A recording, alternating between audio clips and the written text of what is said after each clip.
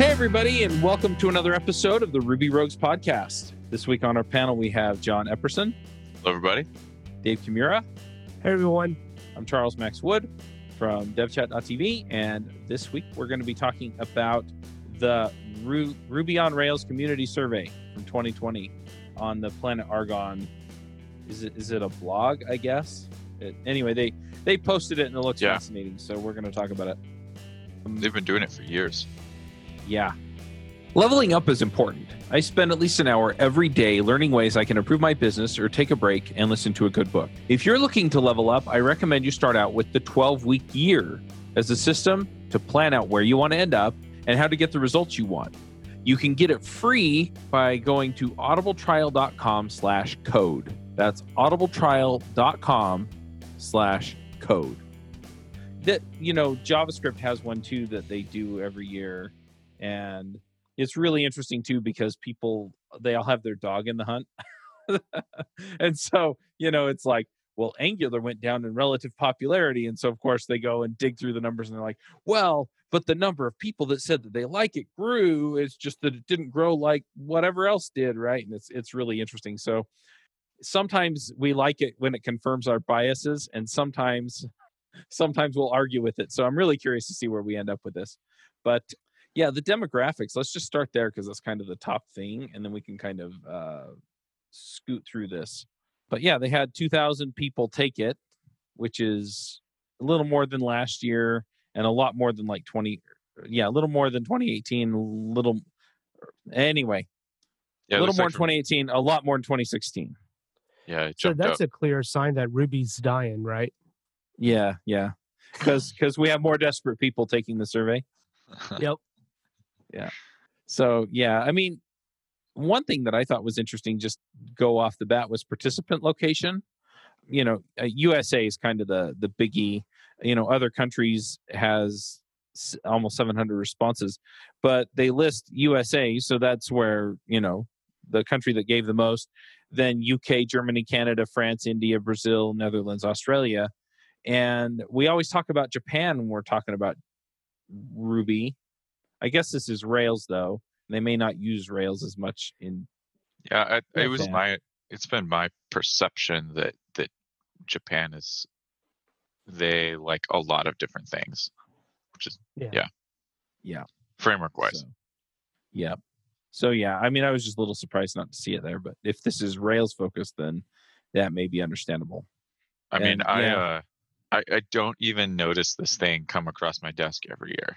I participated in it one time, and I don't even remember how I encountered it. Yeah. So. Yeah. But, the other one, what percentage of that? I mean, the contrast on that is terrible. But, what percentage of people, that's better. 69, 70% of people work for a product company. That doesn't shock me at all. Yeah, as far as I know, I mean, obviously this is like multiple years old when I heard it, but at least a few years ago, Rails was still the software of choice in Silicon Valley. Like the first thing that you write in was Rails. Sure, maybe you moved on to something else, but yeah, it seems to have like a pretty reasonable grasp on a niche. So, and then people still like it after that. Well, it's interesting too. I mean, you look at how many years have you been developing with Rails, and you've got basically 40% of the people that took the survey are, either 1 to 3 years or 4 to 6 years. So people are still coming in. It's still an in-demand skill for sure. Yeah, and I think that's great to see, because even in the less than 1 year, you still have about 75 people that are still coming in, and that's of the 2,000 people that took this survey. So, I mean, that's still a good growing number. It's not the exponential curve that we saw back in, 2012 or whenever, but I think that we're still on a right track. And now Rails is just more maintainable. It's pretty solid and mature.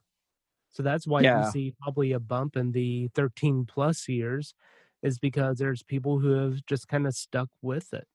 I'd love to see how that, kind of, year to year, what the changes were. But I agree. I'm one of the old dogs on the 13 plus years. So I think based off of what we said all before, are.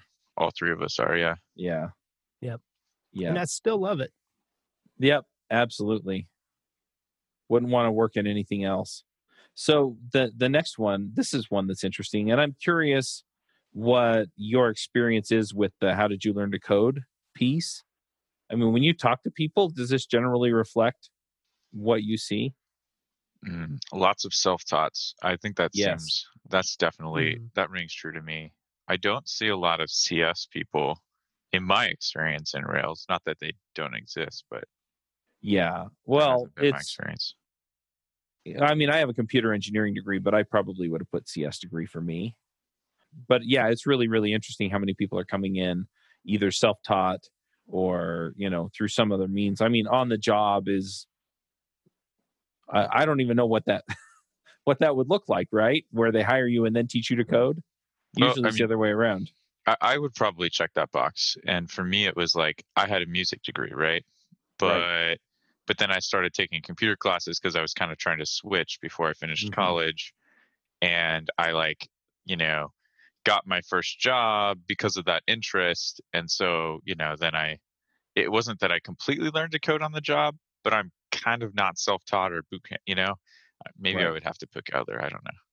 Yeah, but it's definitely interesting. And there are more and more resources for people to go to if they want to self-teach. Yep. We talked with somebody a few episodes ago. Yep. What was that? Code Phase? Is that right? Yeah, Code Phase. Yeah. And yeah, I've been chatting with him off and on for the last few weeks, actually.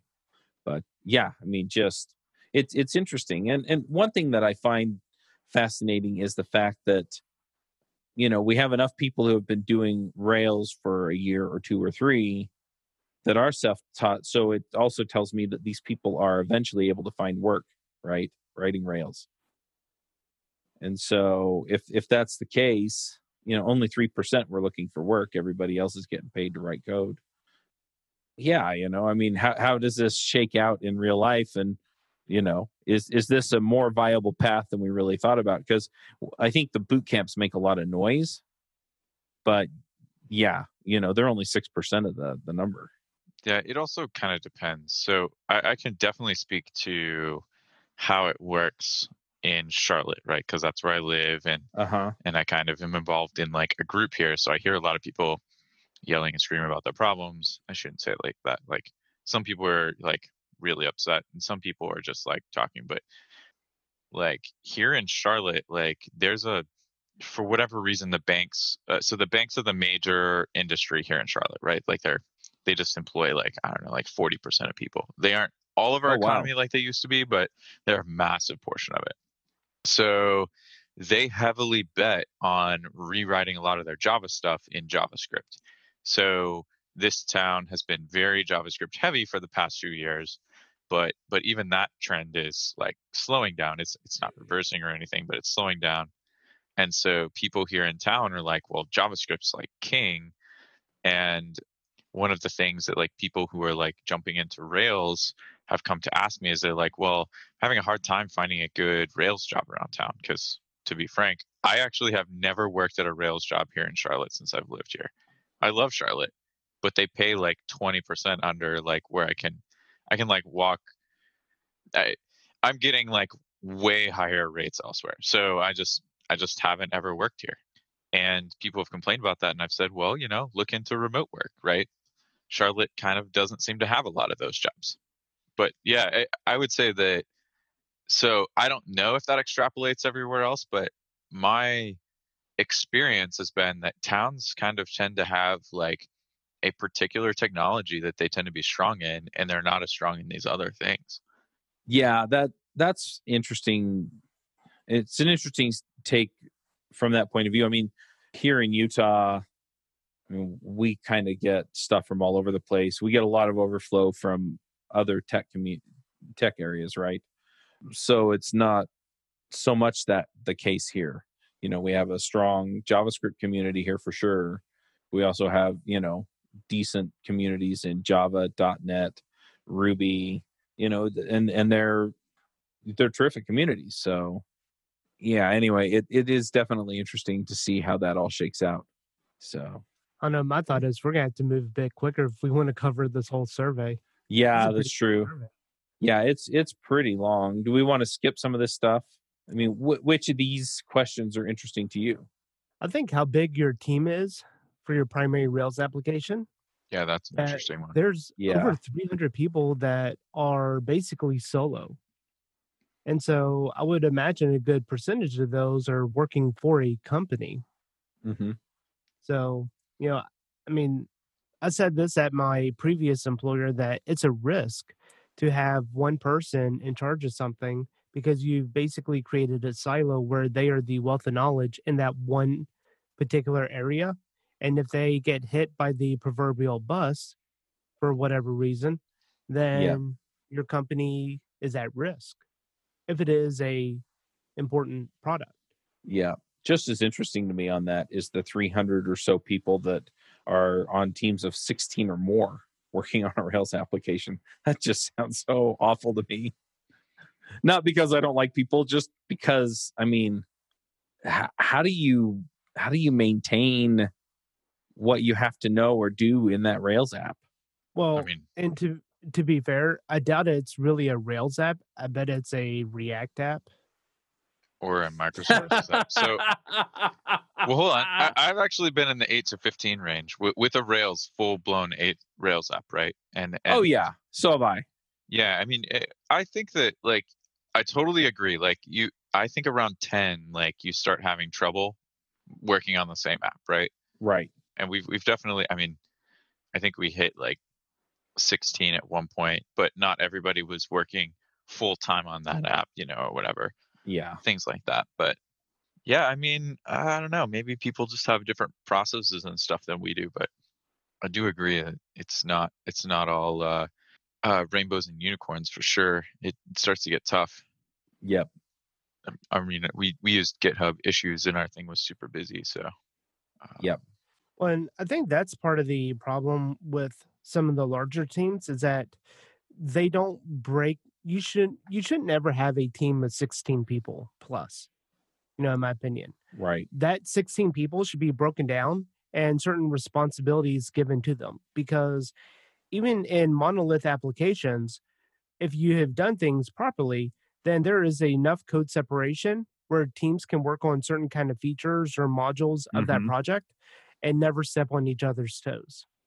That's actually how we managed at that level, right? But even then, that doesn't solve all your problems. Yeah, true. I'm on a team, depending on how you define it, right now at my current job, where there are maybe 10 or 11 developers. But yeah, we're already split into 2 teams, and we pick up features that don't clobber each other when we're working on stuff. And we have mechanisms in place to make sure the communication happens the way that you need it to. So yeah, even then you could just have a team dedicated to bug fixes, another team dedicated to features or whatever, or compliance stuff, whatever the case. Yeah. So another super interesting thing is right below that, over 85% of people about 85% of people appear to be working remotely at least part of the time, and 50% of the time. We're in COVID. We have been for a while. I think that probably changed a bunch. True, but I don't know. I don't know how. Yeah, I wonder what the historical one was. Yeah, that's where some of this is interesting, right? Yeah. Another one that I found interesting was of the Rails applications you work on, how many are updated the most recent Rails and Ruby releases? I think 35% matches what I vaguely remember from past surveys. Yeah. That's something that I would be interested. I'd also be interested to know, are you saying, some or most just based on, maybe you've updated Rails, but you haven't updated Ruby? Because I see that pretty often, right? I haven't updated Ruby because responses are right current Rails. Oh, yep. There you go. Boy, that's interesting too. So third-party dependencies don't have time and not considered a priority. Yeah, those are the biggies. Yeah. And I would say the third-party dependencies is not the JavaScript side of things, but they've added way too many gems into their gem file, and now they're seeing the issues with that. Yeah, there's that, or related to that, right? It's I need to integrate with this other third-party system, and the driver that we have for it hasn't been updated. Or we started a monolith with like Paperclip a long time ago. So every time we upgrade, like, Paperclip's really cool, but like it's kind of like, right, or some other gem, right, that like was popular back in the. Not all of it is necessarily like huge, but maybe you picked a popular gem that's no longer a thing. Yep. Yeah. Definitely had plenty of those. Like in the other responses, someone, or I guess a number of people, in order to stay there, they did the little whatever ASCII art. Yeah. So kudos to you, sir. Yeah, I'm trying to just scroll through these to see what else is here. I mean, for the most part, I'm seeing that people are up to date or pretty darn close. Mm-hmm. Active job adapters. Sidekick is just far and away the biggie. I mean, it came in really, and for the version manager, I was really surprised to see our VM so far up there. Just because of, if you are on any kind of social media, you basically only ever hear of hate for our VM. And how like, oh, it messes with your shell and don't ever use it. You're a horrible dev if you do. I'm like, I like RVM. I don't see anything wrong with that. I've never had any of the problems that everyone is always complaining about. It's always been working faithfully for me. It has been a long time, but I do remember having some grief with RVM. And I was quick to bail on it, so I certainly don't want to pretend like I have tons of expertise on what was wrong, but I'm a faithful user of RVM, and it hasn't failed me. I think the one that makes me laugh is CHRuby, that there's that many people using it, but it's cool. Yeah, well, the price of switching is really not that high. You just blow away your RVM or whatever folder, and then you just install with the other thing, bundle, and you're pretty much there. So yeah, that's one thing that I could definitely see. I use RVM. I've never had a problem with it, but yeah. Oh, here's the thing that we were interested in. So I know that we were talking about who's on the latest, but which actual version of Rails is everybody using? There's almost everybody's at least on 5. I think that says 27%. I can't read it. It's white on super bright yellow. All right. Well, 29%. I had to highlight it. I was having trouble highlighting it. Awesome. So that's like what? It's like 62%. Okay. Or on 5.2 plus. Yeah. I mean, you've got a 12% on 4.2, but that's definitely interesting. 2.6, Ruby 2.6 is beating out 2.7. I don't even know. No, it's in the next 5. I think it's gotten easier to update our applications to the next version. One, because we're taking better practices in how we are developing our code, but then also the framework is just allowing for it to be updated easier. Especially if you don't have a whole bunch of gem dependencies, then it's just going to be a lot easier. So this kind of graph shows me that we're kind of moving towards that iOS kind of deal, where being on the latest and greatest is always the best. And I think before we were kind of on like that Android OS version where everyone was running about equal the latest, or running about equal any version. Yeah, I think that makes a lot of sense. I think the upgrade getting easier is the best explanation, because I didn't really feel like the changes, for example, in 6 were life-changing for me. They were good. Don't get me wrong. I like 6. But I didn't feel like, for example, like kind of in that 3 range and 4 range where like I was like, I really want these changes because they're going to drastically change how I do my work every day, but it's hard to upgrade. I feel like it's easier to upgrade now, even if the changes. So yeah, definitely. It's interesting too, because I've been kind of scrolling through this, so I'm going to jump back and forth on stuff.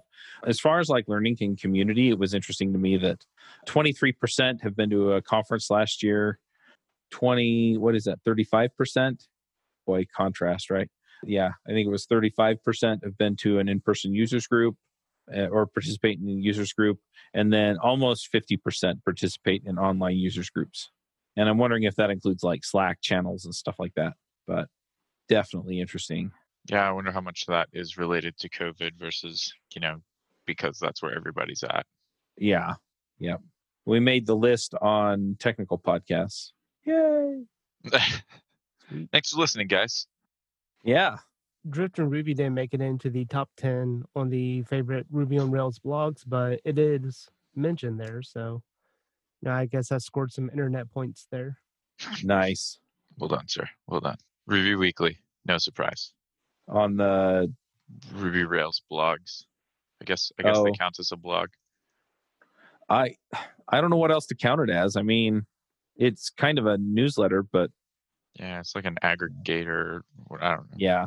Yep. Authored at least one gem. That's interesting too, right?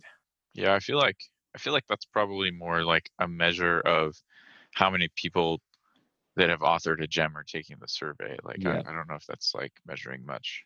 I don't know how you would measure that with good accuracy. Yeah, I don't know. I mean, the other one is contributing back to open source projects, and it looks like that's about 50-50. That either rarely or never versus a few times a year to a few times a month. There's definitely some overlap here between favorite Ruby gems and most frustrating. Like Devise, Rails, Nokogiri, Rubocop. I noticed right away they all made both lists. Yep. RSpec. I think that's just all the Minitest people voting RSpec, and Minitest might be on there from all the RSpec people. It's not though. Okay, never mind.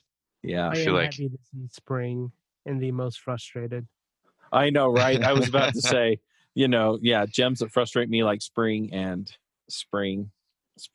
I mean, honestly, that one just drives me nuts. I mean, when it works, it's fine, but when it flubs stuff or when it caches something wrong and gives you a false positive somewhere, ugh. Yeah, and that seems to be more often than not. And because it's not stable, I just disable it. So tempting. Active admin made the list. I'm not in love with active admin. Of the frustrating? Oh, okay. Yeah. I mean, it was cool, I guess, back in the day, though. The one project that I ever used it on, we abandoned it and rolled our own. Which I don't know. I think that's a natural evolutionary path now that I'm more experienced. But so I don't know that I think that makes active admin bad. You just get to the limits. Yeah, you get to the edge of where it's great. And then you go, okay, I got to find some other option. Yeah, I feel like Administrate has the same problems too. I mean, Administrate's kind of like my current favorite for that kind of space, but you can quickly find the edges depending on what you're doing. Yeah. So in this JavaScript on Rails section, I feel like Dave must have answered, because the second sentence here says, in this section, we got a few colorful replies that didn't hide their true feelings about JavaScript. I thought it was funny. jQuery was just, it was the biggie, and then React. I mean, I do have jQuery. I think jQuery is, kind of like a lot of those Trump supporters. They just don't want to be known as a jQuery lover out of fear of but they'll vote for it in a random survey. I don't know. I have jQuery in like almost every one of my apps. Yeah. It's required. So do I. It's like a dependency. It's interesting, right? Because usually the apps that I have jQuery in is because I went and bought some web layout off of ThemeForest. It has jQuery in it, or it has Bootstrap in it, which requires jQuery. And so it's there, right? And I use it for those things, and then for the other stuff, I'm really starting to get into Stimulus and using it with Vue components, which is super awesome. But yeah. Yep. And I want to make a point about that, because I think it's really important. If you are in a situation like that, where you are having to bring in jQuery into your Rails application because of a dependency of a third-party library that you're bringing in, that jQuery dependency is a dependency of that third-party library. You do not have to make it a dependency of your application. So, for example, with Bootstrap 4, it still has the jQuery dependency. Of course, I have to bring it into my Rails application in order to use Bootstrap to its fullest within the app. But I don't have to make my application a dependency of jQuery, meaning that when I go to switch to Bootstrap 5, which has removed that jQuery dependency, I should not have to change any of the code in my application specific around the JavaScript and stuff like that, because that should all be already be using Stimulus or vanilla JavaScript instead of using jQuery just because I had to bring it in and just so my application start using it.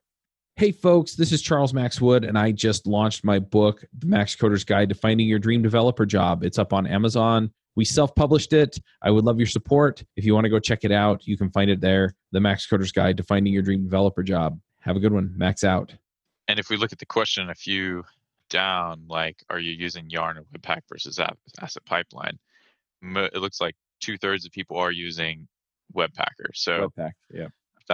Yeah, I guess Webpack, yeah, whether you're using Webpacker or not. But so that makes me feel like, yeah, because it's a lot easier to get away from jQuery if you can use ES6. So yeah, I will confess here a little bit. So I use Webpacker most of the time, but again, when I pull in some of these HTML layouts and I'm starting to integrate my Rails logic into them so that they'll do what I want them to do, a lot of times it just does not work well to pull the libraries that are packaged with it into Webpacker. I mean, it's just, for whatever reason, I just haven't quite mastered that. So a lot of times those wind up in public. You need to call what's-his-face from a few yeah, I weeks need to ago. get Justin on and say, yeah, okay, Justin, what am I doing wrong? He'd probably help me out. He's a super nice guy, but yeah. I'd probably learn something too. Yeah, I feel I've been able to wrangle so far. I have yet to have a problem that I can't wrangle Webpacker to get the stuff working. Yeah, well, a lot of it is it's got this dependency and this other dependency and this other dependency, and so it's like, okay, well, how do I make it so that this can talk to that?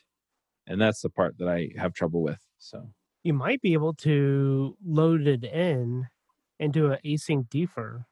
So maybe all your other JavaScript stuff gets loaded first. So the stuff like jQuery and stuff built into Webpacker, you get all that loaded and then load it afterwards, or put it within Webpacker and load it last. That's what I did on a few templates that I got. Yeah, it just hasn't made my priority list yet. So I have a few things that I have to do that on too. And I'm trying to look up really fast to see if I can't see. I think Bootstrap. I don't know if I had to defer Bootstrap or if I had to load it. I don't know if I had to load it first or last. Let's see here. Yeah. So where's okay, that one's my deferred one. So, all right. So yeah, I had to defer Bootstrap stuff in this one app. And I believe that was the same as a different app that I did. So I don't know what your experience was, but that's what, yeah. The decent share on that. I've only ever used Jasmine, so I don't know. It's interesting to me though. Like, you have Puppeteer, which is kind of like stand up your app and make it do stuff, but none of the other ones like Cypress or Selenium or anything double anything else. And Jasmine and Mocha have decent. I know that Capybara can pull in some, and maybe that's where it'll show up. Can pull in some of the Selenium stuff. Yeah, Capybara does show up under Rails testing frameworks. Yeah, but I mean, lately, honestly, I've been opting for view components and testing my view components instead of doing a full-on Capybara, blast my app kind of thing. So, and you like it? I do. I very much like it. I think that's a lot better route than using JavaScript.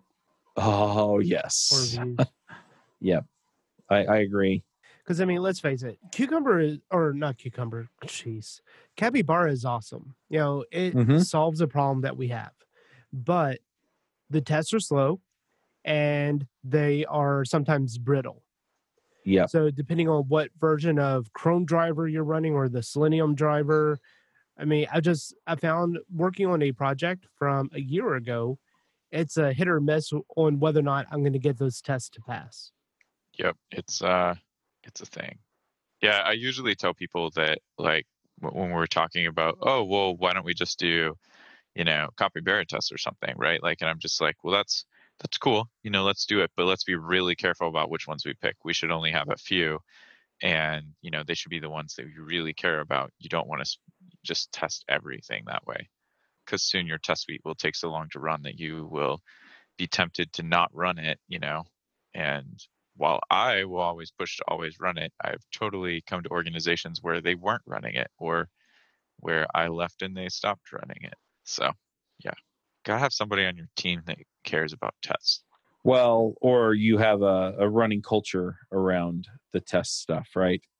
So on the team that I'm on, in order to check into the main branch, you have to do a pull request, and you have to basically, I don't want to say certify, but you have to check a box that says the tests run, right? The tests run and they pass.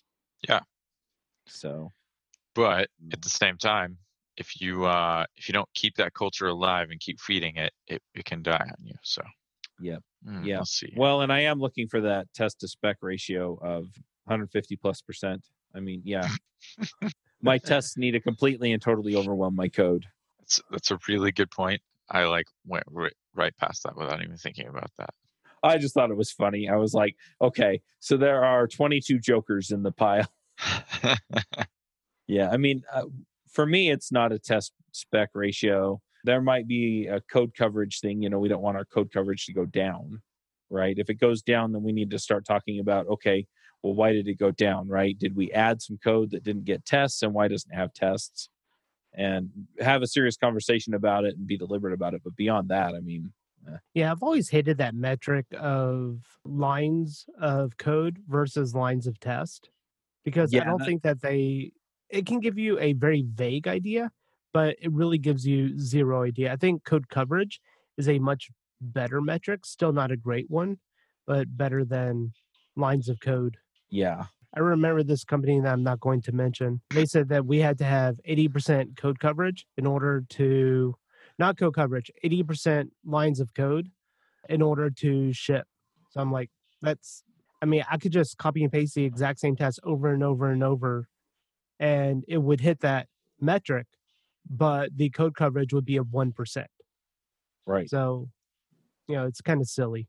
If you're going to do due diligence, then do due diligence. Don't just throw in processes for no real reason. Yeah. Well, and code coverage is only helpful if it's actionable. Yeah. And so if it's a vanity number, then don't bother. One thing I thought was kind of interesting is that coveralls actually made it into there, which coveralls, I don't know if you're familiar with it, but it's essentially something that you can put into your application. Kind of think of it like the mini test profiler or the mini profiler, but it's for production use and code usage. So you have this running in production for a few months, and then you can essentially see how much of your code is actually getting used and get a report similar to what you would have with SimpleCov. And it would show you where areas of your code is just not getting used at all.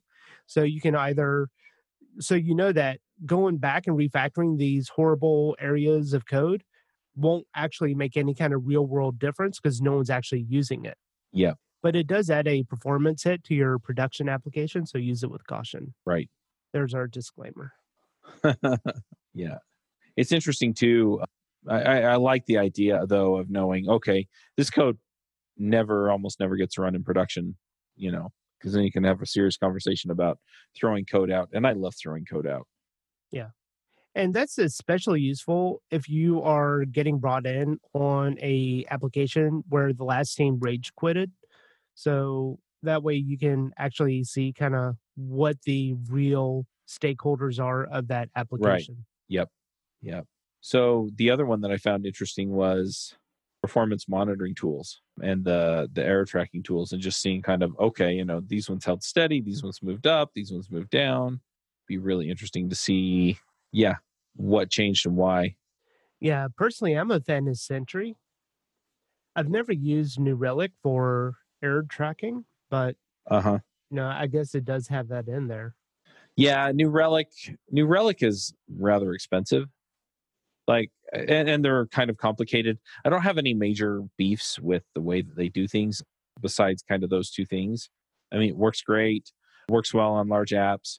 But yeah, they kind of do everything, and it's kind of a mess sometimes to get it all set up the way you want. But yeah, I love Sentry.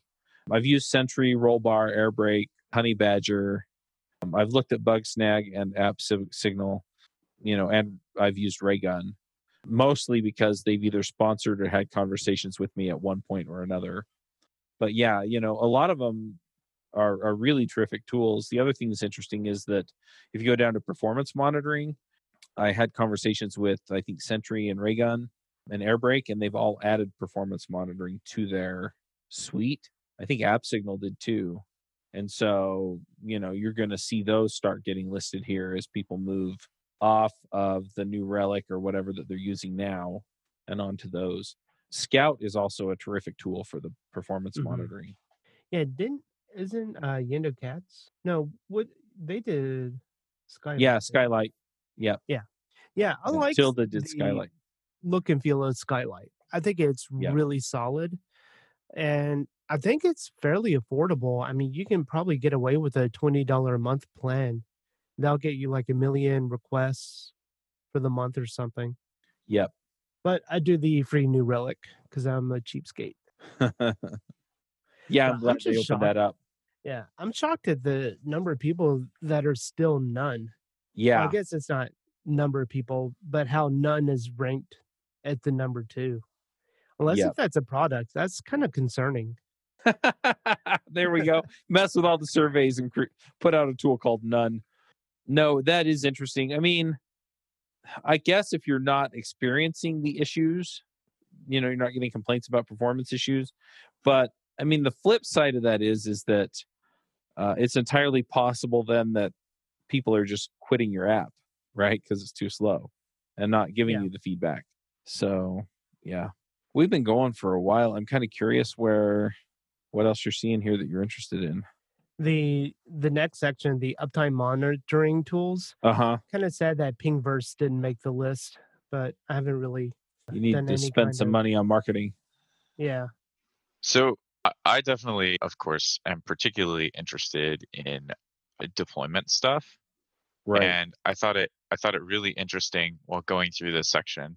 One of the things that I saw in here was I just totally messed that up. Do you think that it's easier or harder to deploy Rails applications? And one of the interesting, things I think I see in there is that it's gotten easier for other languages and frameworks to be deployed in recent years. So I think it's really cool. Like, to me, that just says that like Rails kind of pushed everybody else, which is how I felt. So, there we go. Yep. I'm confirming my own bias here.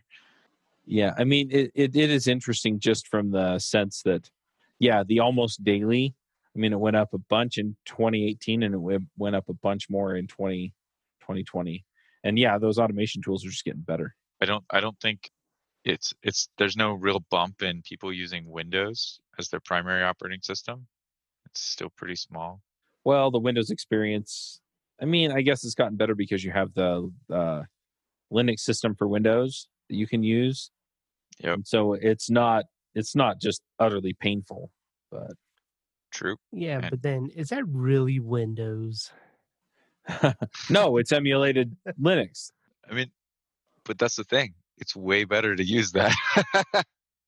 And it looks like VS Code. VS Code is definitely the predominant editor right now. Yep. Yeah. And then Vim based. I don't know what's wrong with people. There's people that like it. Emacs crap. We had to do it. Sorry, folks. Yep. I'm a Sublime user. I just think that Sublime's like Vim, just way prettier. Let's be fair. But the question is, do you pay for Sublime Text? I do, actually.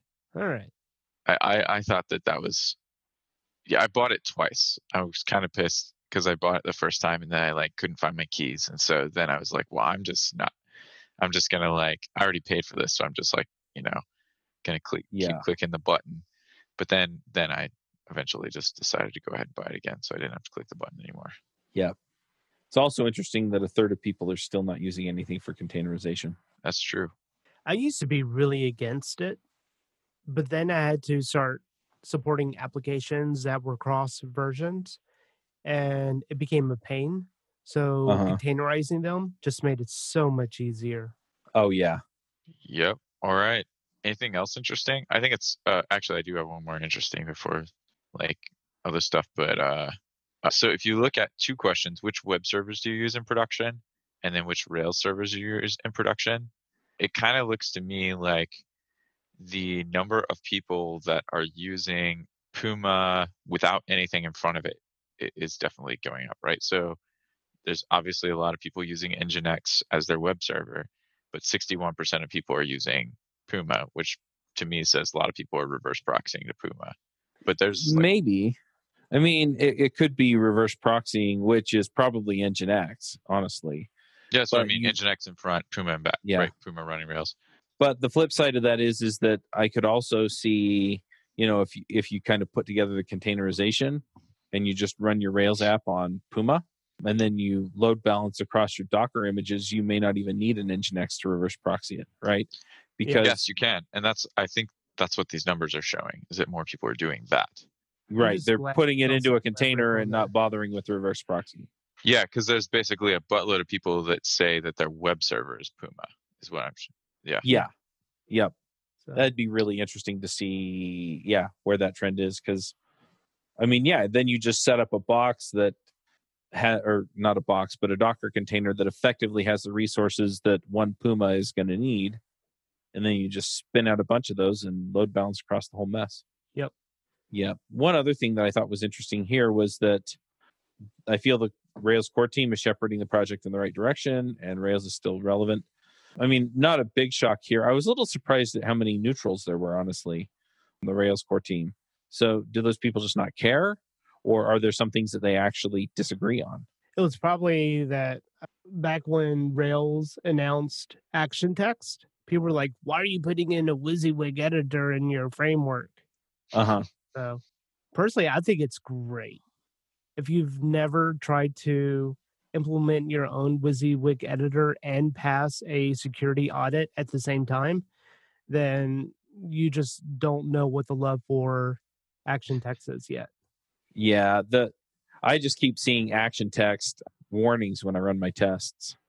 I don't know what the team did, but I was actually trying to troubleshoot that last night, and I'm like, I could not figure out where it was coming from. But it turns out that there are a lot of gems out there that have had to fix different things related to that. So, yeah, I think all of these questions kind of show like that the Rails community has like pretty high confidence for the most part in Rails. Well, the other thing that I find interesting is that for the most part, the majority of people were on the latest version, or at least a very recent version of Ruby. They were on a very recent version of Rails. And so people tend to also move in the mainstream a lot more than some other communities that I talk to. I mean, JavaScript, you talk to people and there are trends, but they're not as widely adopted across JavaScript as they are here across Rails. And so it's interesting to see how that, follows as well. I mean, and just as an example, back to, I feel the Rails core team is shepherding the project in the right direction. They've got 30% of people said totally agree, and 48% of people said mostly agree, which leaves a little over 20% for the rest. And the majority of the rest is neutral. And so, you've got 80% plus of the community that are moving along the path of, doing whatever it is that Rails is doing. Which kind of makes sense. I mean, yep. Rails is opinionated. It's like, look, you trade off some of your flexibility, for all this stuff. And I think that if you are willing to make that trade-off, right? And as long as the Rails team keeps, being smart and heading off in good directions, I think people will continue to buy into it. So I have. Yeah. Yep, absolutely. Are you freelancing or moonlighting? Or maybe you've thought about going out on your own? Every week, we have a group of developers at various stages of the freelancing journey on the Freelancer Show to talk about becoming better at freelancing. We also bring in experts to talk about marketing, SEO, and delivering high quality to clients. So if you're interested in going freelance or you are freelance, check it out at freelancershow.com. All right, well, let's go ahead and do some picks, and then we can wrap up. Dave, why don't you start us off? Oh, geez, it's been so long since we've done picks. You would think I would have a whole book of them. I guess I'll just pick what's staring me in the face. So I got a new microphone that I'll be using for some location broadcast work, and it's the Rode NTG5. It's a Hmm. pretty nice microphone. I'm still using my RE20 for all of my quote day to day and screencast recording, but I am going to be start doing some actual video work. And I didn't want to have a big dynamic microphone in my face while I'm on video. So I picked up the Rode NTG5. I'll have to look at that because I've been, I have a big dynamic microphone in front of my face when I'm recording the podcasts. I don't know that. And I did not say anything that resembles the trigger word for my Echo. That's fine. But yeah, so I've been doing a little bit more YouTube stuff and I want the video up. But yeah, I don't necessarily want this big microphone in my face. At the same time, I mean, it kind of just adds to my cred as a podcaster, I guess. So I don't know. I'll have to have a look at that. Yep. Isn't it heartening to know that Alexa is making a recording of the podcast right alongside? I know, as a right? backup? Yeah, it's getting my end from me and your end from you and Dave's end from him. So anyway, Dave, go ahead. Did you have something else? You would think I would, but I really can't think of anything else. I Okay, just felt so like I jumped in, so I wanted to make no, sure you had a chance. I'll pick something else. Philips Hue lighting. A lot of people say that those are rip-off, but they are really cool. And so I have those going on in the background here, which again is going to be for the video. And my third pick ish is the Elgato Stream Deck, which is this basically macro keyboard with each little LCD, or each little key has its own programmable LCD. So I can just click a button, and it'll change the background colors or turn on and off my key lights and all that stuff. So I got that as a birthday present. I've been loving it. Nice. John, what do you have for picks? So I've got a couple. So I recently had to make a difficult choice to go down the route of taking a full-time position, and I know how that is.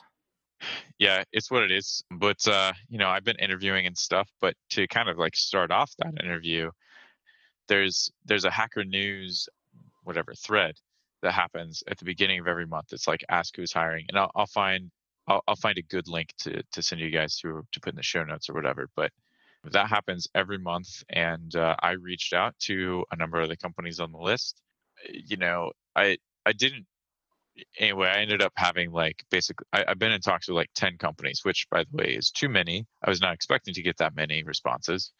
It's a lot to manage, but the point is that it totally worked. It's cool. All of these gigs were remote Ruby positions. So yeah, Ruby in some way. Some of them like lean towards DevOps or towards other things, but they involved Ruby. But so that was really cool.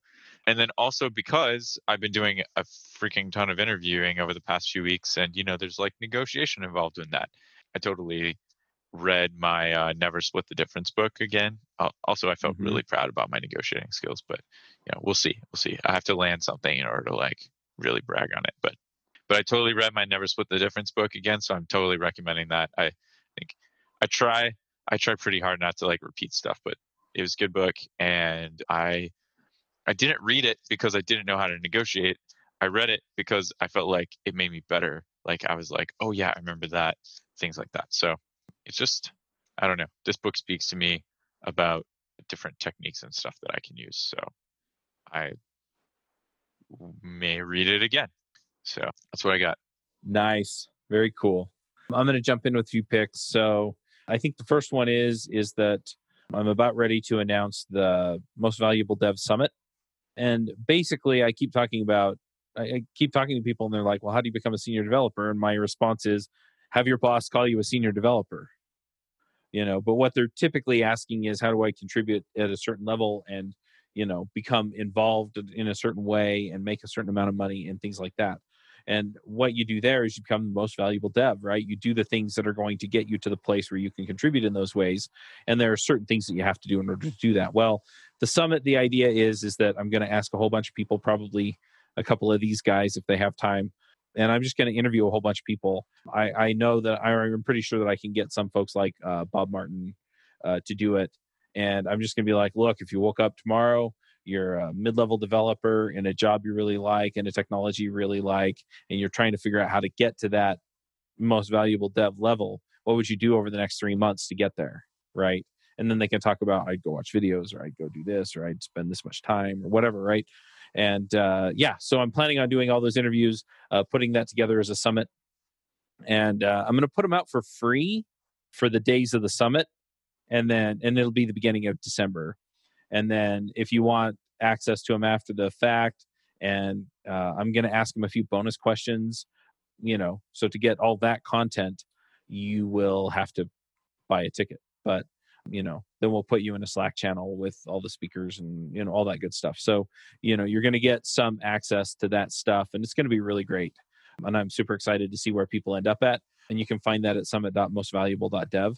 And then I've been listening to the Wheel of Time books again, and I've been really enjoying those, just to relax. I mean, stuff is nuts out there in, at least here in the United States, with the elections and everything else. And it got a little bit more contentious because Supreme Court justice died, and now people are worried about that, one way or the other. And so anyway, it stresses me out. And so it's nice to have something to kick back on there. One other thing that I'm going to pick, and this is something we've been using at my full-time job that I just picked up, is Microsoft Teams. I'm really liking it. They just set it up. You get the chat channels. You can do conference calls. You can share your screen. You can give people control of your screen, the whole 9 yards. It's a really, really nice system. I tried it before, but I tried it on the web version, and the web version was not great. But they have the app installed on my Mac, and I'm really liking that. So I'm going to shout out about Microsoft Teams as well. Yeah, except their new version, where they split the window, they move the mute button up to the top. So I have to retrain myself to move the mouse better to mute instead of down the bottom. There's no keybind? There is, but who uses keybinds? I mean, I don't know. I use the M key or whatever it is. Yeah, my issue with that is I have to have that app in focus in order to do that, and I rarely do. Oh, that's true. That's funny. Yeah, that's like the people who complain when Facebook updates their interface because they can't find anything anymore. You need to use your deck there to get yourself a macro to mute. Oh, there you go. Yeah, your Stream Deck. I do, actually. So they updated Teams. Nice. And then a week later, I got the Stream Deck. So it's kind of been a non-issue. But for that 1 week of time. Nice. Super cool. Well, let's go ahead and wrap this up. It was great talking to you guys. And until next time, folks, max out. All right. Talk to you later. Take care. Bandwidth for this segment is provided by CacheFly, the world's fastest CDN. Deliver your content fast with CacheFly. Visit CacheFly.com to learn more.